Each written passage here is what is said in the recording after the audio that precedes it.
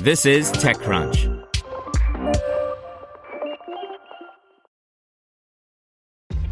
This episode is brought to you by ShipStation.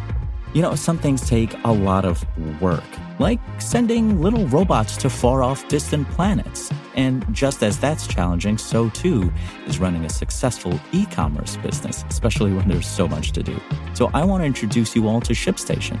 Now, I love using ShipStation because of its easy-to-use dashboard, which makes managing orders and printing labels a breeze and super smooth. Oh, and the customer service is just out of this world. It's exactly what you need to help grow your business. Sign up for your free 60-day trial at shipstation.com/technews. That's shipstation.com/technews. WildType is opening up a pre-order list for select chefs as it focuses on lab-grown sushi-grade salmon. By Jonathan Scheiber. WildType, the startup making lab-grown salmon, is opening up a pre-order list for select chefs. Although the company is as much as 5 years out from commercial production, according to founders, the company is looking to partner with select chefs around the country who want to incorporate their sushi-grade salmon product into their menus. We're not launching right now. We're releasing the news that we have the next iteration of the product, said co-founder Justin Kolbeck, a former U.S. diplomat who launched the company to address issues of food insecurity he'd seen firsthand while stationed in Afghanistan. It's sushi or nigiri or sashimi that you would order at a sushi restaurant, he said.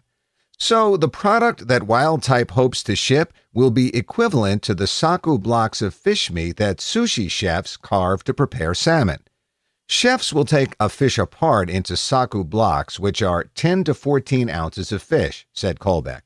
They'll cut out bits that go on nigiri, and the bits that are left over are made into rolls. We've designed an initial product release that can serve all three of those form factors. The process is more difficult than simply culturing cells. According to Kolbeck and WildType's other co-founder, Aryeh Elfenbein, the company has developed its own technology for developing the scaffolding on which both the muscle tissue and fats can grow to replicate the taste and texture of wild-caught salmon.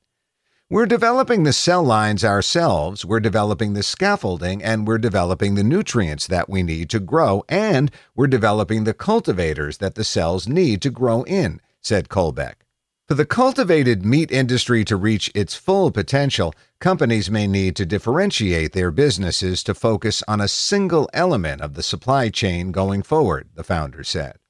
Already, companies like Future Fields are raising money to focus on specific examples of the cultivated food supply chain, and WildType considered going down that road itself, according to Elfenbein.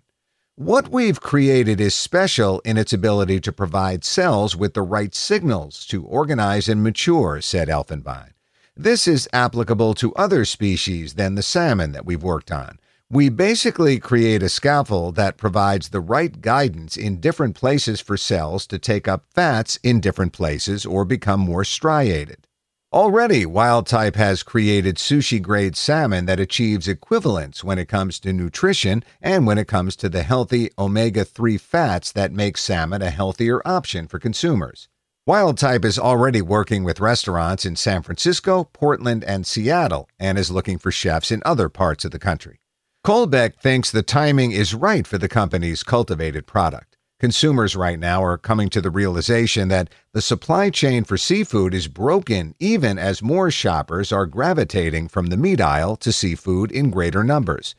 From mislabeling of fish to the problems associated with factory fish farming, aquaculture, and environmental degradation, along with the risks of chemically contaminated fish, shoppers who want seafood are also increasingly looking for more information about the provenance of the food they're eating. The news is that we're placing our bet on sushi as an industry where we can launch and make a big splash. Pun intended, said Kolbeck. Hey, I'm Natasha Mascarenas, a co-host of Equity, TechCrunch's venture capital-focused podcast. Usually on here talking to Alex and Danny, but today I want to talk directly to you, a founder.